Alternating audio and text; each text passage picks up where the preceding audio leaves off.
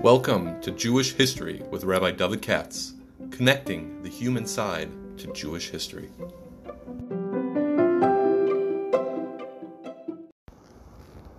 For sponsorship opportunities or to support this podcast, please visit our donate page at www.support.rabbidavidkatz.com. Hi, it's Monday midday, and this week of Purim, so I'm up to here with Purim. But on the other hand, I want to also do my usual, stick to the usual schedule, and therefore I'm going to take a look at the Parshas Tzav. Today's podcast is being given in honor of Herschel Goldman's 92nd birthday, which was just the other day. It's a cousin of mine. Unfortunately, just got up from sitting Shiva for Judy, to whom he was married. That's my cousin for 70 years, just short of 70 years. That's crazy. 70 years. And that was very sad. But on the other hand, he just had, as they say, at his 92nd, born in 1930. And we all love him. And therefore, without any further ado, let's just get into this. And now that you know this, those of you who are friends will call and wish him a happy birthday. Parshas Tzav is kind of boring usually, unless you're holding in Kachim, which most people are not. Unless you're holding in Kachim.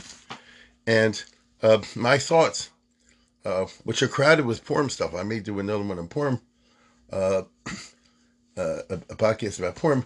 But my thoughts were, I think about the Karban Mincha, which is in both parshas, but it's prominent in this one.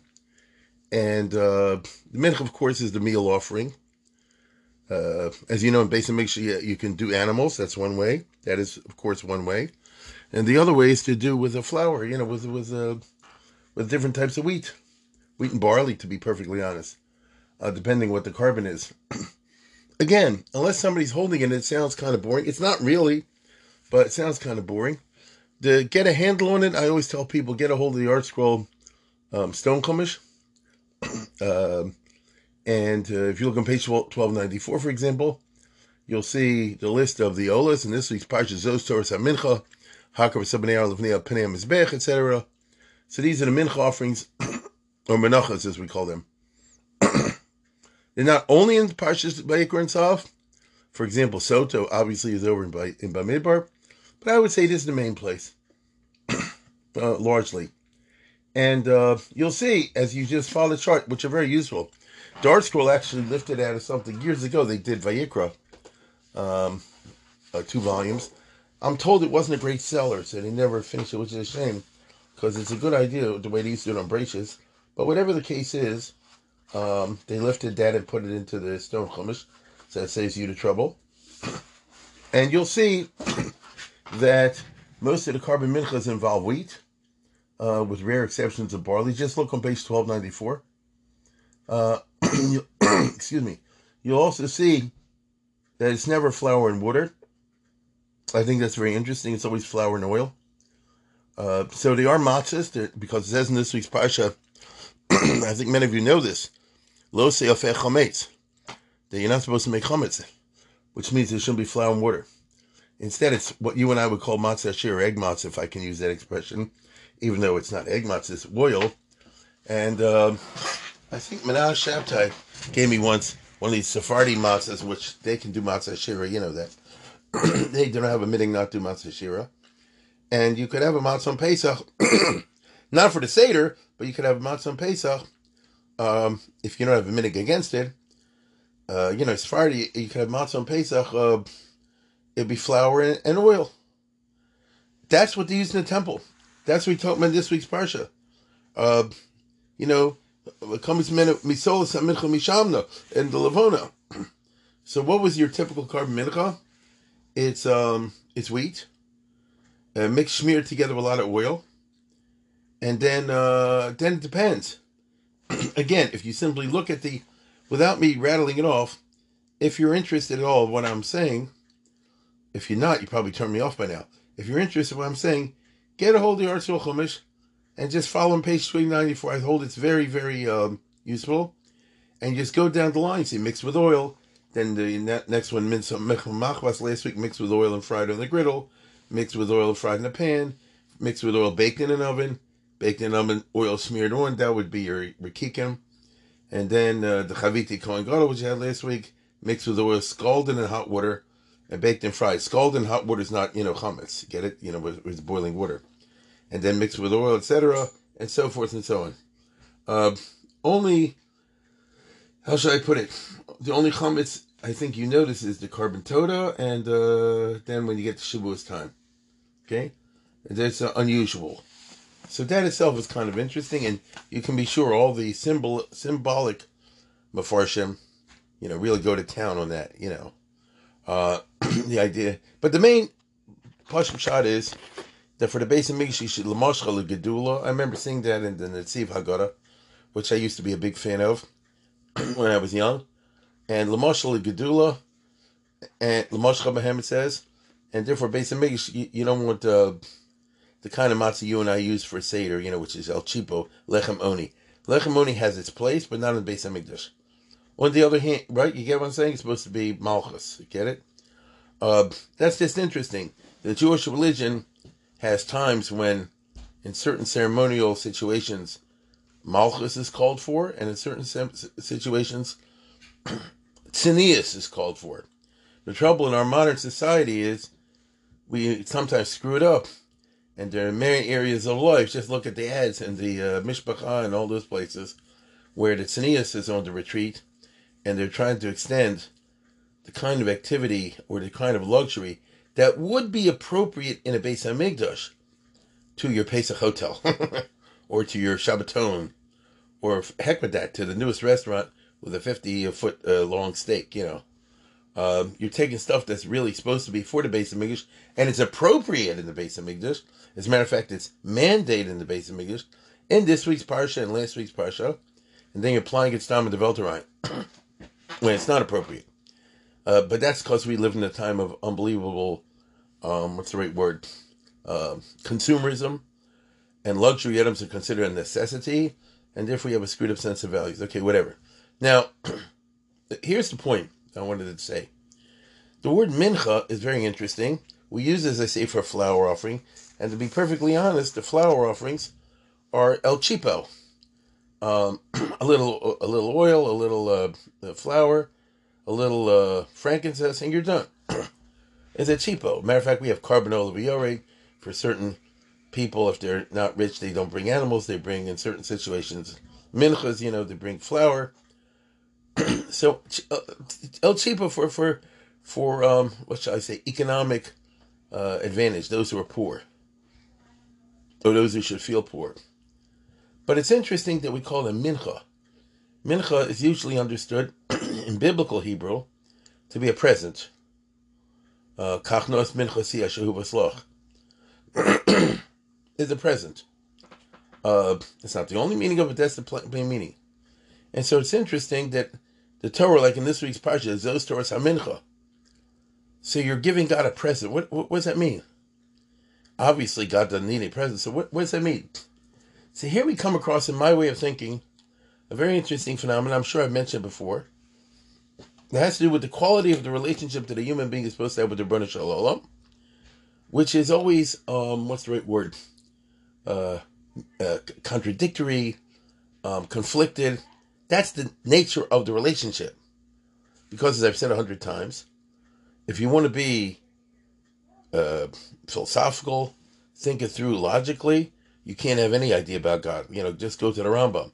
Can't even say God exists. He created the word existence. You can't say he's good. He created the word good, etc., etc., etc.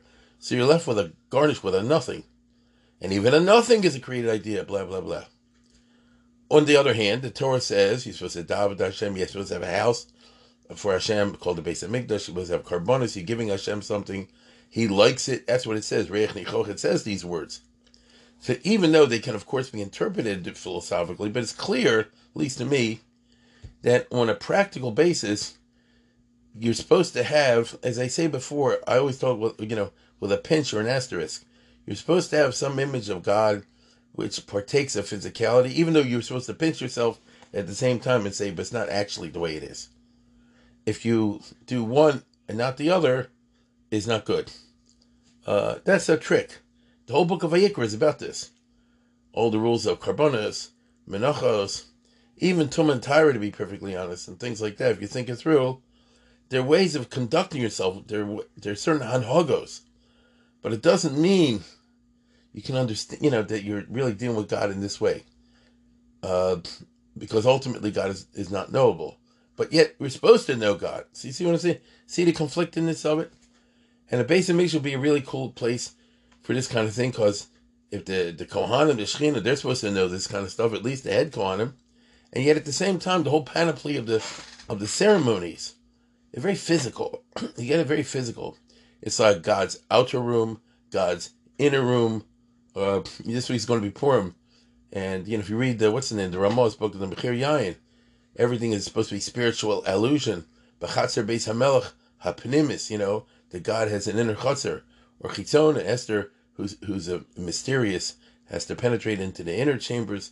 But as we all know, God doesn't actually live in a house, so it doesn't have an outer chamber, inner chamber. But I'm supposed to imagine that way. You hear what I said? I'm supposed to. So the Jewish religion deals with people as they are. Let me rephrase that. God deals with people as they are. And God says, I want you to do Karbonos, I want you to do a mincha this way, I want you that way, and I want you to bring me presents, among other things. The translations of the word are kind of funny. Karbon means something from the word karov, but on the other hand, karbon, it means a sacrifice. It can't help it. You're giving something, or you're what does the word sacrifice involve? I'm taking out of pocket. I'm sacrifice, giving of myself. Mincha sounds to me more like just like, I'm giving you a present.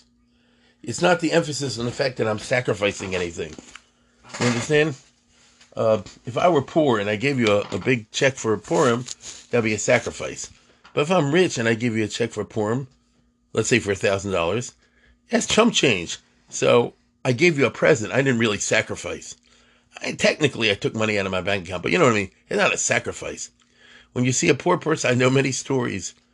I've heard from collectors, let's put it this way. They were more impressed with the poor guy that gave $5 than with the rich guy who gave $5,000, because it was a bigger sacrifice from the poor guy to $5 than the rich guy the $5,000. You understand what I'm saying? So mincha means you're giving a present. Now, why does God want presents? Here we come across something which I consider very interesting. The human being is so constituted, and the Rebbes know this, the Hasidic and the fundraisers know this. When a person gives a present to something, unless he feels like he was cheated, he was a sap, the person actually feels good for giving that present because he feels invested in the thing, even though it really should be, a kiss and run. I gave you the money, now get off my back. But life is not like that. The fundraisers will tell you, if they got a school or yeshiva, for example, or some institution, and they can get a guy to give, again, like $100, it's not simply that next year they'll come and say, last year you gave $100. I mean, they do that. I understand that. But it's not as simple as that, right? It's rather that the person feels like he's got a piece of the rock. I only give $100. I have a kesher now with you because part of you comes from me. You know what I'm saying? So if I'll give you an extreme, crazy, nutty example, which is Ma'asim B'chol Yom in America. It's crazy. You have guys like Donald Trump and other billionaires running for office, and people will send them money for their campaigns. Don't I get, and I'm not singling out Trump, it could be anybody. Hillary is, the point is, all these politicians that are running for office are a lot richer than I am, and a lot richer than you are. So what are they saying? Yeah, but don't make me spend all my money. Give me $5, give me $100, give me $1,000. Why should I do that? Why should I do that? Bishlima, if you were a poor guy and you needed the money to put your campaign together, and I really believed in what you stand for, and so forth and so on. All right. But were there people who contributed to the presidential campaign of John F. Kennedy, of Lyndon B. Johnson, of Nixon, rich people? Get it? Reagan was a multimillionaire. You get what I'm saying? I still remember it was too much. What's his name ran for in a primary years ago? Forbes, Malcolm Forbes. That's Mr. Zillions. And people gave money to his campaign. When I was little, they used to go Governor Rockefeller, Nelson Rockefeller in New York. He used to go raising money for his campaign. Let me get this straight. I'm a schmendrick and a half, and I should give money to Rockefeller? It doesn't make any sense. Now, the truth is these politicians are a bunch of hilarious, and they are cheapskates, and they'd rather the poor guy take out of his money than his own. I mean, that is true. You know, politicians are like that, and never, what's the right word? Never underestimate their venality and their cheapishness and all the rest of it. Having said that, I can be less cynical. It's also true that if I send money to a politician, even $10, I feel like I have a piece of the rock. I feel a kesher with that person, and I'm going to really be enthusiastic about supporting them. It's weird that way, but the human nature is of such that what I give to, I feel a chelik of, I get invested in emotionally. This was the basic idea behind the Mishkan, of course, and Kol Nadiv Lev, and it worked because the old Klal Yisrael felt really invested in the Mishkan precisely because they coughed up the cash or the gold and silver and the other stuff over there, and it's not simply that the person said, "Oh, that's my bar of gold that they're using in here." You feel I was a part of it. When a chassid give to a rebbe, he doesn't. I'm serious now. Chassid gives to a rebbe, he doesn't feel like, oh, I got ripped off over here. The guy's a charlatan. I just gave money to Elbert Gantry and so forth. They don't feel like that. They feel, I have a kesher. You know, this guy's a kesher this way. That guy's a kesher that way. Oops, I got interrupted there by somebody. But I think I was saying, you feel, like I said before, you feel a kesher. And it's not simply that you own a piece of the rock. The giving creates a bond. So you give a mincha to Hashem, it's one way of having a bond.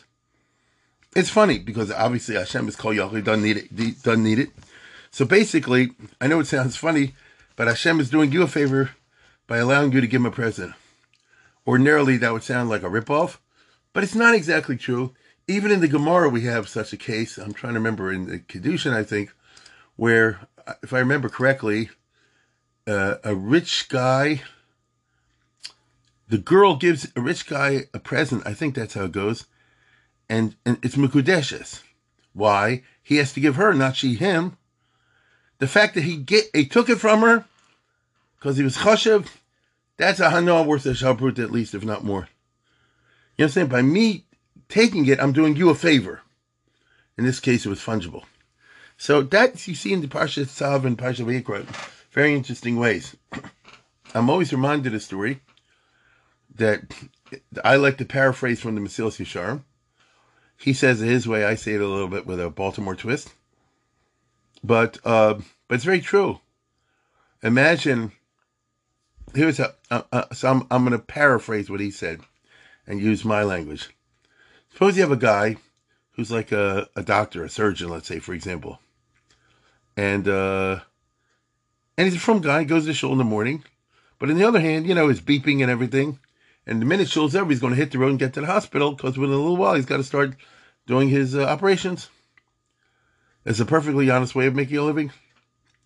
And he has an aged father who's in one of these, I won't say retirement homes, but he's in one of those, like senior citizen places. Baltimore, I'm thinking of Ford's Lane. Okay?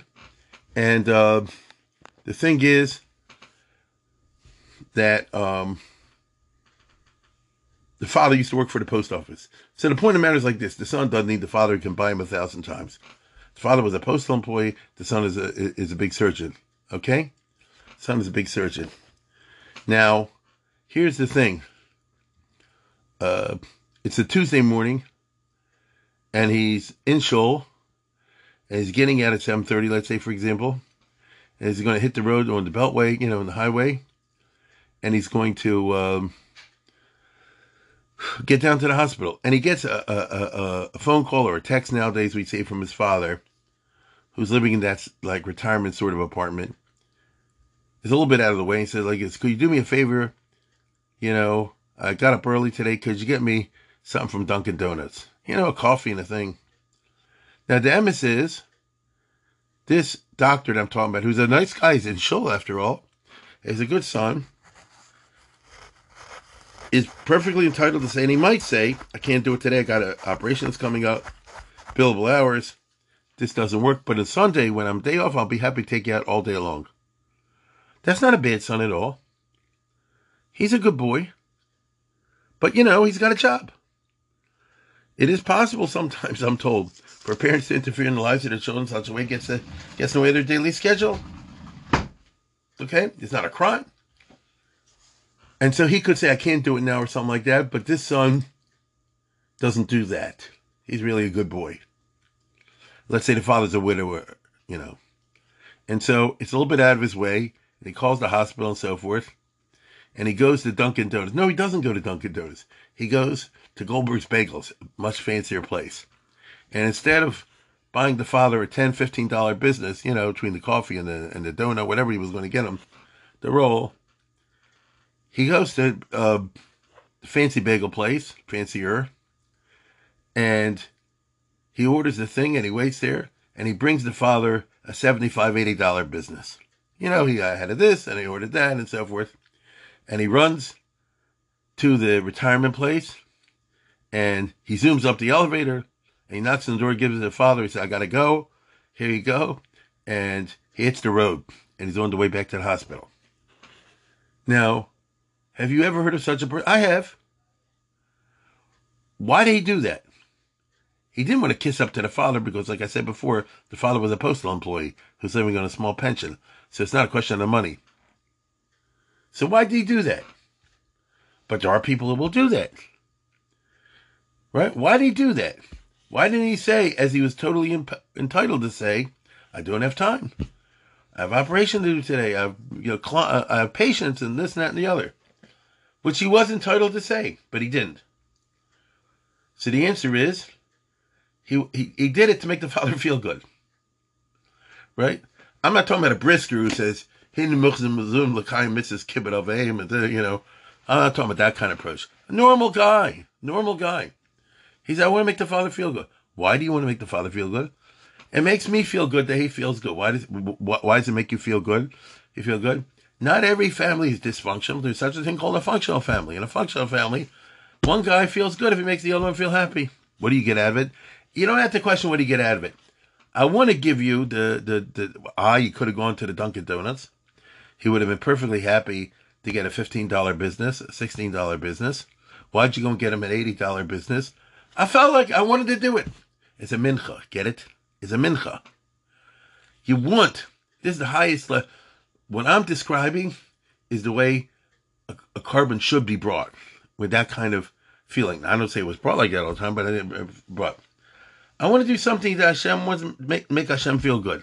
I stands Maimonides and says God doesn't feel and all the rest. Yeah, I know. I understand the philosophical side. But having said that, in Lamaisa Dik away, the Torah says, Zos Torah Mincha. There's such a thing called giving God a mincha. Right? On certain occasions, this is to be brought, and that has to be brought. It could be a carbanola, whatever the case is. I guess we call it an adava. Why does somebody want to do an adava? Not to kiss up, because the doctor in the story I just told you didn't need to kiss up to the father. Didn't need to flatter him. Didn't need his help or anything else. I feel good if you feel good. If you are my father and we got along, and we had a normal family and this and that and the other, it makes me feel good the fact that you feel good. It just makes me tingle all over. I feel great. Did you ever have that experience? I hope you did. If you didn't, you have a truncated life. So, by the way, it doesn't have to be a father. It does not have to be a father. It could be somebody else. I'm not tooting my horn all the time, but I once did it for one of my rabbis. Not long ago either. I felt great. Now, unfortunately, he's sick. But, and I came home, my wife even said, like, I said, you look funny, I said, I don't know. I just feel good for what I did today. Why? That's a mincha. Get it? Theoretically, that's a carbon. That's a karev.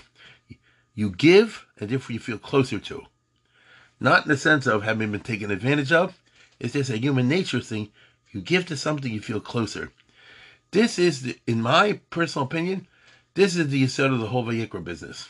Vayikra Tzav, Shmini, Tzazriya, Mitzvah, all that kind of stuff. But particularly in Vayikra and Tzav, in today's Parsha, we have all these technical things. Now, not a sin offering, because that's to atone for something. And, not a guilt offering, because that's to make up for something. I'm not referring to those. Those are korbanos that are required because of the laws and regulations. And, it's part of the atonement process, etc., etc., etc. That's good too, but that's not what I'm talking about. I'm talking about what I'm saying over here. And the essence of it is the person who wants to make Hashem feel happy makes me happy if Hashem feel happy. In order to do that, you have to be unphilosophical. You have to imagine, you hear what I said? You have to imagine God as some kind of a creature that has feelings. That's what it says. Even though at the same time you pinch yourself and say it's not really true. So why would God want that? So I should feel good. You know? The person that I just described, who did this for a parent or a rebbe or somebody like that, or a senior citizen, they themselves are elevated as a result. Actually, they got a good supercharge, a feeling. They themselves are raised emotionally, psychologically, mentally, and spiritually, would say, as a result of that feeling. So it's kind of funny. You gave, but you got more back than what you gave.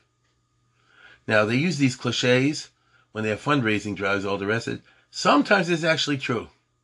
Sometimes it's true. Imagine with, and I don't want to go too late today because I have to go to a Levi. Imagine, I'm just going to make this up. Imagine we have now all this Ukraine stuff going on with these refugees. Suppose some Jewish family, I'm listening to all these things, Yaguda, this one, that one, the other, there are families over there that are in real bad shape. Suppose you gave money, and from your money, a family was saved from being killed, a Jewish family. You just feel good, right? You just feel good. What do you gain from it? The feeling good. If you're the type of person that goes, oh, now I have brownie points in heaven, that's not it. Then you're not a derhibin person. You understand? Then you're just living on your. You're the type of person that would give the donut for the parent in order to get in the will. I'm not referring to that. I'm talking about something different. Okay. I just got interrupted again. I have to go to this Levaya. Listen here. Let me just. I think you get the point I'm trying to say. I would recommend if now. First, we got to go through Purim. So this parsha is going to be after Purim, at the end of the week. But if you look at it through the lenses that I just laid out for you, I would suggest you do so. Then I think you'll look at the whole parsha of Tzav with all the rules and regulations. I don't want to use the word rose-colored glasses, but you know what I mean when I say that. In a different way, and in a more psychological fashion. And I think noble behavior, people like that. It's not always so easy to do. But the theme of sacrifice and presence and things like that, although here given in the form of Hashem, is a kind of a model for how people should act towards each other. But that may be too long to go into. I just gave you, you rabbis out there, a theme that you can play with for this week's sermon. But as I said before, I have to go now. I do want to once again wish Herschel Coleman a happy 92nd. Well, 92nd. Seen a lot. And happy Purim. I hope to get something out for Purim maybe tomorrow or the next day or something like that. I'm sure I'll find somebody. And meanwhile, we'll leave it at that. Have a good week.